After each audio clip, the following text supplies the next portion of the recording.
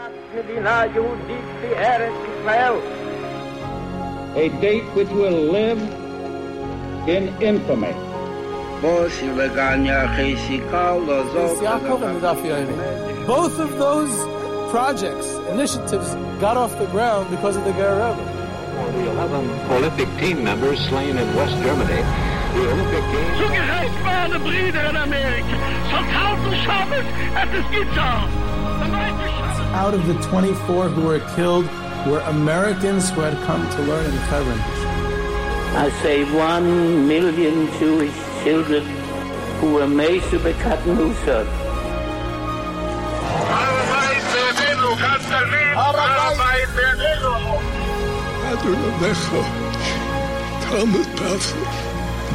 Whoever heard such beautiful words? It is never too little. It is never too late. And it is never enough. Jewish History Soundbites, bringing alive the world of our glorious past. Here is our host, live from Jerusalem, Jewish historian and tour guide, Yehuda Geberer. Yehuda Geberer with Jewish History Soundbites. And this episode is about Rav Pinchas Menachem Alter, the Pnei Menachem of Ger. Before I get to that, I just want to mention, we just had yesterday the 83rd anniversary of Kristallnacht, the night of broken glass, when all over Germany and Austria, all over the Third Reich at that time, the Nazis went on an all-out pogrom, destroying Jewish businesses, shuls, and homes, arresting over 30,000 Jews and sending them to concentration camps for the first time as Jews. And this was seen by many as the beginning of the end, a very, very brutal and terrible pogrom, and commemorated every year. In fact, last year, there's been this custom in recent years in many shuls in Israel, and I believe in other places in the world as well, where they leave the lights on in the shul all night long on the night of November 9th and 10th, the night between November 9th and 10th when Kristallnacht took place. And so I was invited last year to here in Beit Shemesh to give a lecture at a shul about what led up to Kristallnacht and the refugee crisis at the German-Polish border. A very interesting story as well, so hopefully one day, since the speech is still written up in my notes, one day maybe we'll have an opportunity to speak about that on Jewish History Soundbites as well. Just came back. The reason there's been very few episodes last week or so, I want to apologize. Just came back from a recent trip. It was a fantastic trip with the Shoya V'Mayim Shul in Toronto. And we went to Prague, spent a couple of days there, Shabbos there. We were by the Chasam Sofer in Bratislava. We spent a night in Vienna. Actually a couple of days before Kristallnacht, and we even got to go into the Stad Temple shul, which was not destroyed during Kristallnacht. We had even a local Viennese Jew who had grown up in Vienna and was part of the trip and was able to show us around Vienna. Then, of course, we did Budapest and Keresztér. It was in Budapest. We even had a member of the trip who grew up in communist-era Budapest. So it was a very nice trip. And of course, if your shul, if you're one of the only shuls in the world who hasn't done a trip like this yet, you don't want to be left out and when everyone else is doing it. So you might want to organize your shul and get a group together and be in touch with me, Yehuda at yehudageber.com, to arrange your trip to Jewish history in Europe, anywhere where there's Jewish history, so be in touch with me. In light of the media buzz around Reb Shol Alter's recent trip to the United States, and could be it's still going on, I have no idea, so I felt like it would be an appropriate time to give some historical perspective. Who his father, the Pnei Menachem, the Ger Rebbe, was kind of like, it reminds me of the story of all those ads for life insurance companies after the Princess Diana car crash that everyone said these ridiculous ads, they're capitalizing on someone else's tragedy. So I'm basically doing the same thing. I'm capitalizing on the whole popularity and media buzz going on around his trip to selfishly exploit it for my own business purposes, but at least I'm transparent about it, so it's okay.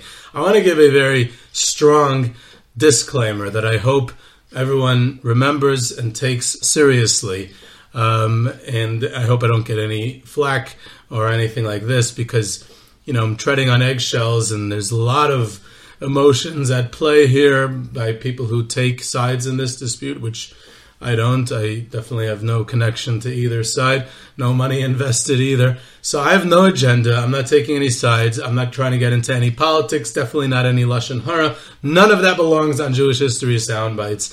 This is a opportunity for some history, a historical perspective on two aspects, both the Pnei Menachem himself, which is of course the father of Reb Shaul Alter, and a broader historical perspective as to what's going on now with his son, with the Pnei Menachem's son, Reb Shaul Alter, and the mainstream Ger Accord. Of course, I'll have a future episode on the Leiv Simcha. There's already been an interest expressed by someone in sponsoring it, so it's not like I'm trying to choose and emphasize one part of history over the other. God forbid. In the great scheme of the history of the Hasidic movement, one of the interesting phenomena we find is that the ebb and flow has kept it relevant and with a vitality which is almost unmatched in any other religious movement in Jewish history. And that ebb and flow has been enabled by a constant renewal, a constant questioning and striving for the so-called authentic Hasidus of the Baal Shem Tov. And there's always been these ups and downs. There's always been this revitalization of the movement. You can give a few examples. During the third generation of the Hasidic movement, you're talking about in the late 1700s, early 1800s, people like Reb Nachman of Breslov, people like Reb Simcha, not Reb Simcha, but Reb Pshischa, his Rebbe, the Yid HaKadosh, Reb Yitzchak Yaakov Rabinovich of Pshischa. They, to a certain extent, even Reb Naftali of Rupshitz, and people like the Bnei Saschar, to a certain extent was similar to that. They started to question what is real Hasidus, and is the Hasidic courts that we see in our day, is that continuing the authentic tradition of the Baal Shem Tov? Later on you have Kutsk, later on you have Ishbitz. There's all different examples throughout the history. There's as Hasidus reaches new areas, or as dynasties become more institutionalized, there arises this movement within the movement for renewal, for spiritual renewal, and I think that's one of the reasons that Hasidus has survived until this day, and it's always been renewing itself. Neo-Hasidism in its different phases, in its different stages, including the Neo-Hasidism of today, is another a fringe manifestation of that, but it's yet definitely a inherent part of the movement. You have the interesting phenomena of the mashpiyim, of people who are literal translation is influencers, but not in the social media way. You have people like Ritzi Meyer Zilberg or Meilich Biederman, who's super popular today, Rebbe Maya Morgenstern and others, and what they are is essentially people preaching Hasidus, the service of God in the spirit of the Baal Shem Tov, and yet they don't have institutions, and yet they're not yet part of a dynasty. And it happens that when things become very institutionalized, and even more so when they become politicized, things go through a natural search for authenticity. That's part of the secret of the Hasidus' miraculous story of survival and its vitality and growth over the centuries. Paradoxically, the Holocaust itself gave rise to a sense of urgency and rebuilding in the post-war era, and that sustained the movement for decades. This drive to rebuild what was lost and to make that the martyrs who got killed didn't die in vain. So that gave Hasidus in the post-war era a vitality. So now, 75 years later, we've reached somewhat of a crest. There's been this demographic and economic growth, political power, very established institutions, etc. So there's the beginnings of these natural feelings of stirrings, of searching for something new and fresh and spiritual. So this is definitely a natural part of the movement. And ironically, inheritance disputes, which are quite prevalent throughout the history of the Hasidic movement, though it's definitely unpleasant, but they have provided some of that vitality in many courts because competition is good for the consumer in a certain way. But in the overall movement, there's this stage of upheaval which can be seen as a normal and healthy component of the movement in the great scheme of things. That's how I see the Reb Shaul Alter phenomena. I hope I'm reading it correctly as far as its historical context, but that's how it appears to be. And whatever side you're on, or you're neither, if you're just an outside observer, like most people, I imagine. So this historical perspective can be helpful in understanding what's really going on in the context of the history of a very great movement of Hasidus.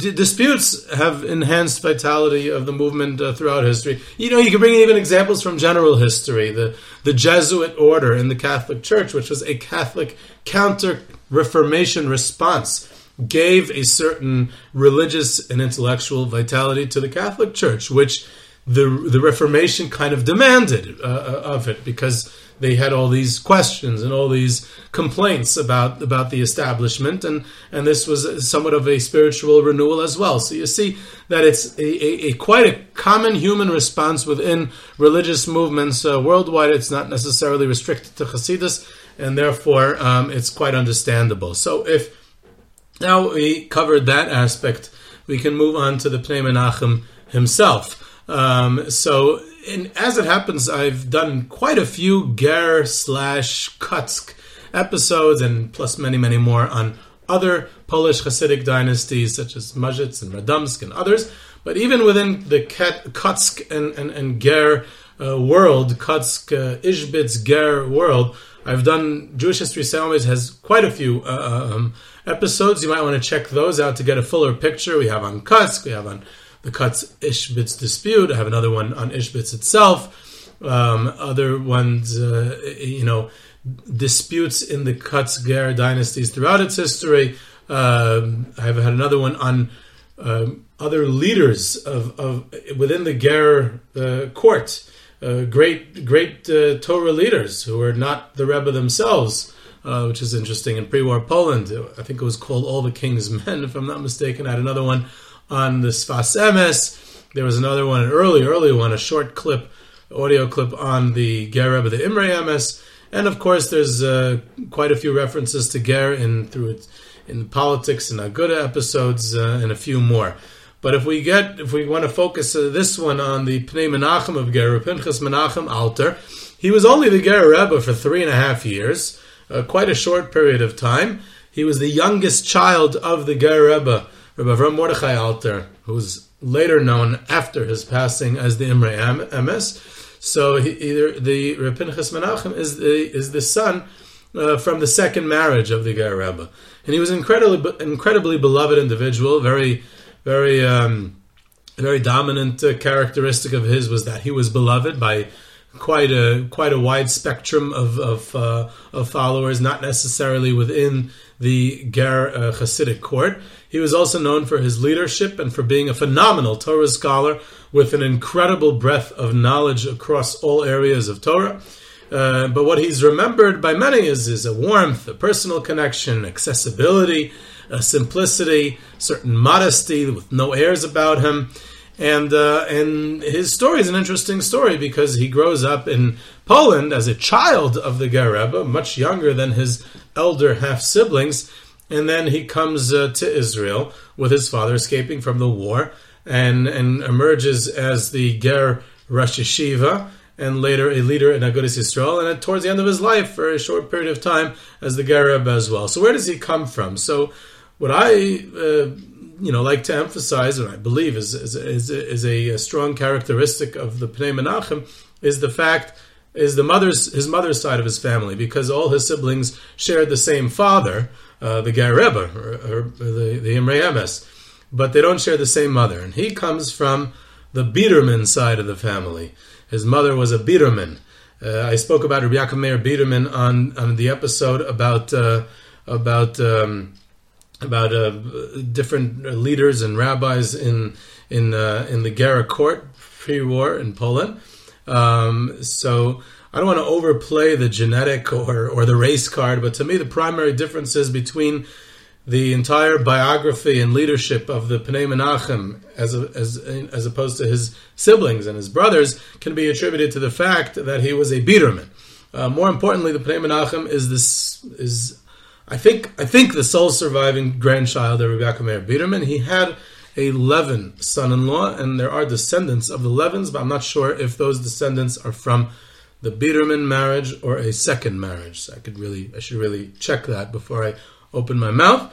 So there might be some Levin descendants, so I got to double check that. All or most of the children and grandchildren of Rebbe Meir Biderman were killed in Treblinka.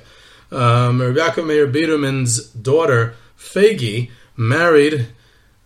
was his brother-in-law, the Ger Rebbe. So, it gets confusing. I get confused myself. Rebbe Meir Biderman was a son-in-law of the Sfas Emes. He was married to the sister of the Ger Rebbe, the Imrei Emes. And then his daughter, Fegi, marries his brother-in-law. The Ger Rebbe marries his niece, essentially, in his second marriage. And Reb Pinchas Menachem is the child. And Reb Pinchas Menachem is this grandchild of Rebbe Meir Biderman. He later devoted some years of his life and some of his scholarly output to publish the Torah of his illustrious grandfather. So he has this close connection to his grandfather, Rebbe Meir Biderman. Rebbe Meir Biderman was for many years in the court of Ger, very close with his father-in-law, the Sfas Emes, when his father-in-law, the Sfas Emes, was still the Ger Rebbe. In fact, the Sfas Emes cites him quite a few times in his Sefer on Shas. He's quoting his son-in-law. In fact, the one who puts together this Sfarim of the Sfas Emes is his son-in-law, Rebbe Meir Biderman, and then he becomes a close chassid of his brother-in-law, the Imrei Emes, when his father-in-law passes away. Rebbe Meir Biderman eventually moves from Ger to Warsaw during World War I and stays there, and he becomes one of the leaders of Warsaw Jewry and essentially one of the leaders of Polish Jewry. He's on the Mayetzes Gedolei HaTorah of Agudas Yisrael, and he's part of the Koilel Poilin of the supporting the Polish members of the Yerushalayim Jewish community of the old Yeshiva. So he's one of the ones who oversees the fundraising and the support of Koilel Poilin in Yerushalayim. And in 1935, he becomes part of the Bezdin in Warsaw. He's one of the rabbis of Warsaw Jewry, and he visited Eretz Yisrael, the land of Israel, Palestine at the time, more than once. He was part of an Agudas Yisrael delegation to the land of Israel, together with some of the others, great leaders of his day. So he was at the forefront of Polish Jewry. He had diabetes, which he suffered from his whole life, but he did not have access to insulin in the Warsaw Ghetto, so he passed away quite early on in the war, even though he had an opportunity to escape beforehand. He did not, and he's buried in the Warsaw Jewish Cemetery together with his grandfather, who is also Rabbi Yaakov David Biderman, and they literally share the same matzeva. So the Pnei Menachem is his grandson, and the Bidermans were brilliant. Rebbe Meir Biderman was a genius. He was a tremendous Talmid Chacham. He was known as one of the greatest Talmidei Chacham in the entire Poland. So he was really a unique Torah scholar, a brilliant genius. And it seems that the Pnei Menachem and that Biderman side of his genes quite much received that trait. He was also a brilliant. I mean, everyone in Ger was. In the family was, but Pnei Menachem was unique among his siblings and in his family, in his brilliance and the breadth, it used to strike people with awe about the breadth of his knowledge and what he knew. So he's the youngest child of the Ger Rebbe, and he related that actually as a child he was with his mother on a train with the Chavetz Chaim. And his mother brought him over to the Chavetz Chaim to receive a blessing. And the Chavetz Chaim saw that it was the Ger Rebbetzin. He stood up and he said, a wife of a Talmid Chacham is akin to a Torah scholar himself. And then his mother asked the Chavetz Chaim to receive a blessing for her son, her young child, standing there to have Yiras Shamayim, fear of heaven. And the Chavetz Chaim answered that that doesn't go with a blessing. For Yiras Shamayim, one must toil and toil and toil for Yiras Shamayim. It does not work with simply receiving a blessing for Yiras Shamayim. Either way, the Pnei Menachem, or Pinchas Menachem, the young boy, has a bar mitzvah in Poland. It was the last great event of Hasidic Poland before it was all destroyed.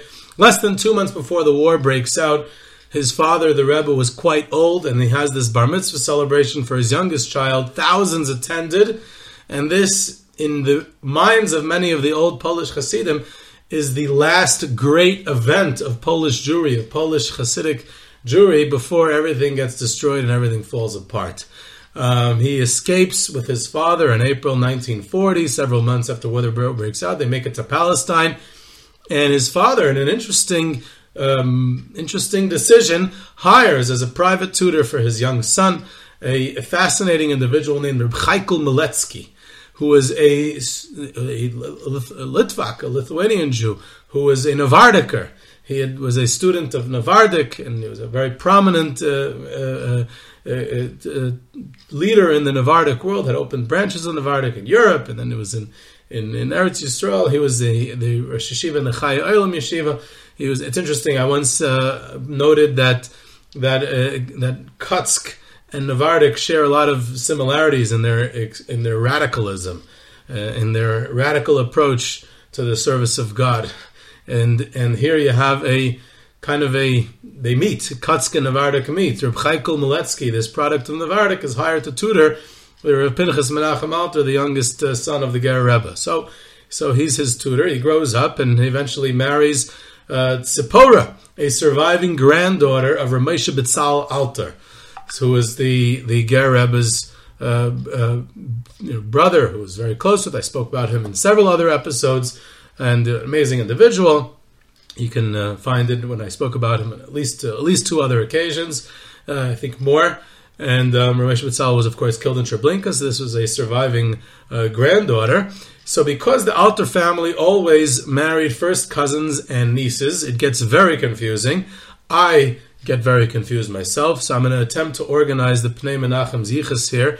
And if you tune out because it's too confusing or boring, then just tune right back in another 2 minutes when I'm going to wrap it up and move on. So the Pnei Menachem's father is, of course, the Ger Rebbe, the Imrei Emes. His father's brother-in-law was Rabbi Yaakov Meir Biederman, who I mentioned earlier, the son-in-law of the Sfas Emes.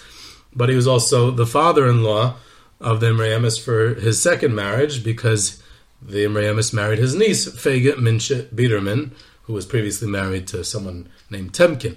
So this was the Pnei Menachem's mother. So Rabbi Yaakov Meir Biederman was his grandfather and his uncle.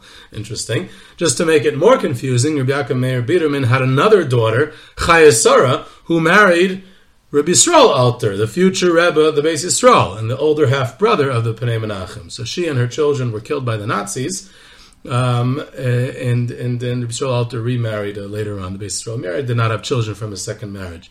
Either way, Reb Pinchas Menachem goes ahead and marries a granddaughter of Rav Moshe Betzal Alter, who's his uncle, because it's his father's brother. So the Pnei Menachem's children, in other words, Reb Shaul Alter, are children of the Pnei Menachem. They're grandchildren of the Ger Rebbe, the Imrei Emes. They're great-grandchildren of Rav Moshe Betzal Alter and Rabbi Yaakov Meir Biederman and the Sfas Emes, all at the same time. So it's a very interesting lineage that they have. But after the passing of the Imrei Emes, so the Pnei Menachem, Reb Pinchas Menachem, moves in with his mother into the apartment in the Yeshiva Sfas Emes near the Machane Yehuda Shuk in the middle of Yerushalayim, and that's where he remains for the rest of his life. A little 3-room apartment, old and dilapidated, very simple and old furniture. Pretty shocking that a Rebbe at his level and the size of his Hasidic court lived as simply as he did, with the furnishings as simple that he was. It was really, really a manifestation and expression of Polish Kutsk, especially when you compare it to the homes and lifestyles of some of the other Rebbes of his day. What he did for a living was he managed a bookstore for several years, and then in 1957 he's appointed by his brother-in-law, Rabbi Yisrael Alter, who's by now the Ger Rebbe, to be the Rosh Yeshiva of the Sfas Emes Yeshiva, which is the flagship of the entire Ger network. And he remains there for decades. This is the main yeshiva. This educates generations of students, and the rebuilding of the Ger court to a large extent happens through this yeshiva, and he's the Rosh Yeshiva. So he's the Yeshiva, he's giving shiurim, he has the Rebbeim there, and this becomes the center. He's an educator, he's Talmud Chacham. An interesting side note to his Rosh Yeshiva career is the fact that the current Tolner Rebbe, Rebbe Menachem Weinberg, was drawn close to Ger by the Beis Yisrael, the Ger Rebbe, and subsequently was hired as a Rebbe in the Sfas Emes Yeshiva. And in that capacity, he became extremely close with the Pnei Menachem, and he was one of the closest people to him, and he actually even kept a diary or notes of his conversations with him, which caused a bit of controversy in the past when some of it was revealed and whatever. It still continues to be a topic today. In effect, today's Talna, which is originally a Ukrainian Chernobyl court, is basically run similar to a Polish Ger court. So it has as much to do with Talna as the average Hungarian descendant who calls himself a Litvak in Lakewood or Brisk. But I digress, and I go back to the Pnei Menachem. Pnei Menachem is also eventually the head of the Agudas Yisrael. Even before he was the head of the Agudas Yisrael, he was a member of the Moyetzes Gedolei HaTorah of the Agudas Yisrael. So it's really two different jobs. As one of the leading Torah scholars in Israel, he was a member of the Moyetzes Gedolei HaTorah. But on a very political level, he becomes the head, the president, essentially, of Agudas Yisrael. It was called the Yeshiva Rosh, the ones who, basically the CEO, the head. It was a very political and strange maneuver. He's appointed by his brother, the Beis Yisrael, upon the passing of their legendary brother-in-law, Rebbe Chermaya Levin, who was the head of Agudas Yisrael from its days in Poland. Their father, the Imreyemes, the Ger Rebbe, had once said, "Ich hab makriv gewen ein Kind auf die Mizbeach von der Aguda." I sacrificed one child on the altar of the Aguda. In other words, he had his son-in-law, Rebbe Chermaya Levin, dedicate his life to politics, and that was his sacrifice. And Rebbe Chermaya Levin was the head of the Aguda in Poland. He was the head of the Aguda in Israel. He was a member of the Knesset, and he was it. He was Agudas Yisrael. So when he passes away in 1971, the Beis Yisrael turns to his brother, his younger half brother, the Rosh Yeshiva, Reb Pinchas Menachem, and appoints him the head of Agudas Yisrael, which is a very political position, especially in Israel. So for a Rosh Yeshiva, and possibly even a future Rebbe, it was a very strange choice to push someone like that into a completely political position. Why was that done? Why? That's a question that can hang in the air. Was that beginning of a rift or a tension between the brothers? Was that a statement? What was the Beis Yisrael trying to do? It's unclear, but it was definitely a question at the time. So an interesting thing, that as a Hasidic Rebbe and a leader on one hand, and as a world-class Rosh Yeshiva and Torah scholar on the other hand, he had gained the profound respect of the Pnei Menachem, of leading Torah scholars around the world, especially from non-Hasidic circles. And that much is understandable. What makes things even more interesting is what happens is there's eventually a split in the Agudas Yisrael, which essentially was done by Rav Shach in the 1980s, and it was primarily against the leaders of Agudas Yisrael, which was Ger, the campaign which took place not under the tenure of Chermaya Levin in the 1960s, but rather under the tenure of Reb Pinchas Menachem Alter. So that's very interesting. On the other hand, if we don't focus on the political leader of Agudas Yisrael at the time, we focus on the Rebbe.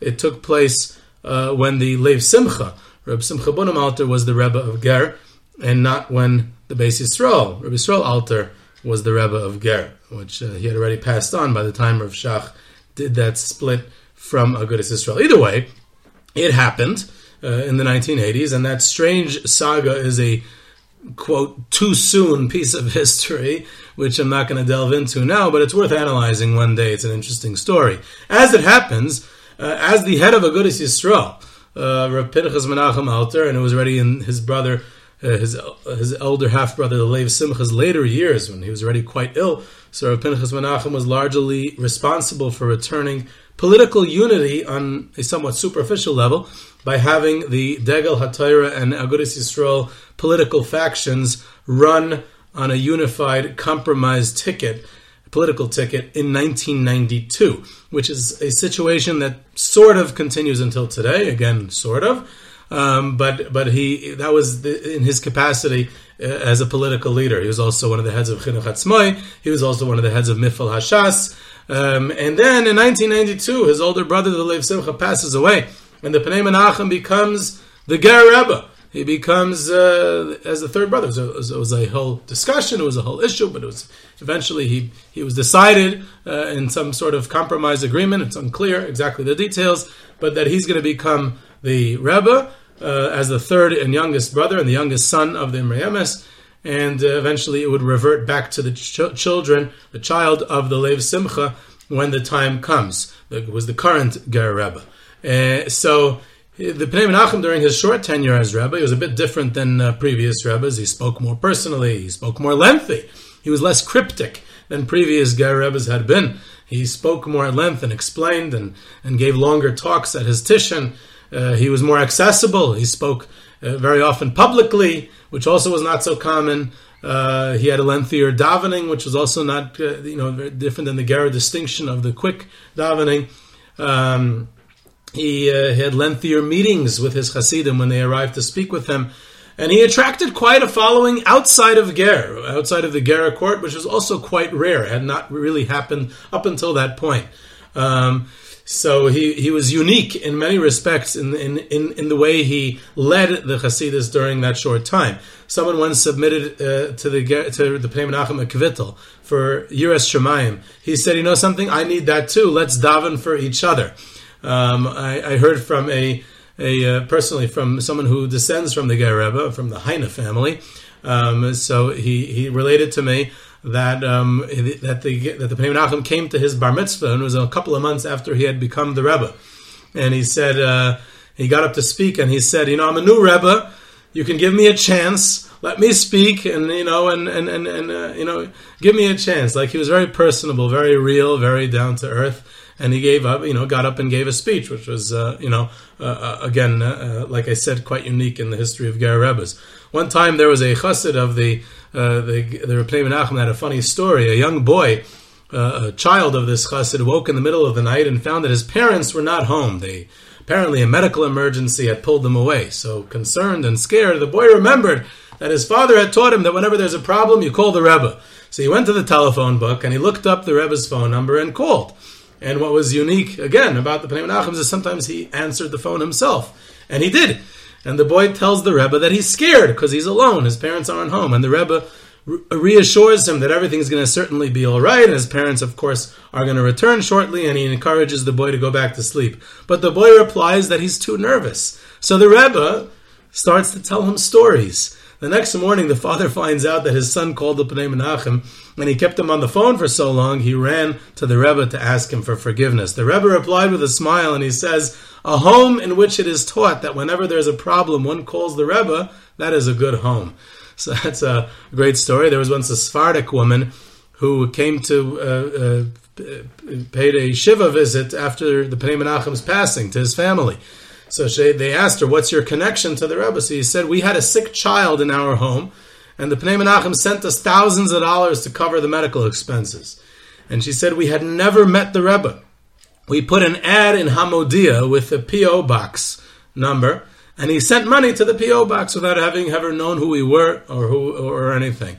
It's interesting, the Pnei Menachem was a bit of a rightist politically. He visited Beit El, which I'm not sure how many future Rebbes, he was not yet the Rebbe, this is before he became the Rebbe, but I don't know how many future Rebbes visited settlements, but he went. And when the Oslo Accords were passed, he said, in the very Polish-style Ger humor, he said, "I don't understand these Zionists. Back in Poland, they kept on telling us that they want to leave Poland and create a state. Now they finally have one, and they're giving it away." So he had, very strong leadership. He was a phenomenal Talmid Chacham, even for Ger standards. Like I said, he was also an orator. He spoke more at length. Even in the decades before he was the Rebbe, he was the mouthpiece of his brothers of the Agudas Yisrael to the world. He would come to the Agudah Convention in the United States. He had a relationship with Rebbe Feinstein, who was quite impressed with him.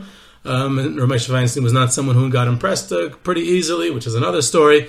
Pnei Menachem had his son, Rebbe Aryeh, who unfortunately got killed in a car accident quite young, but the Pnei Menachem sent him to get smicha from Rebbe Feinstein.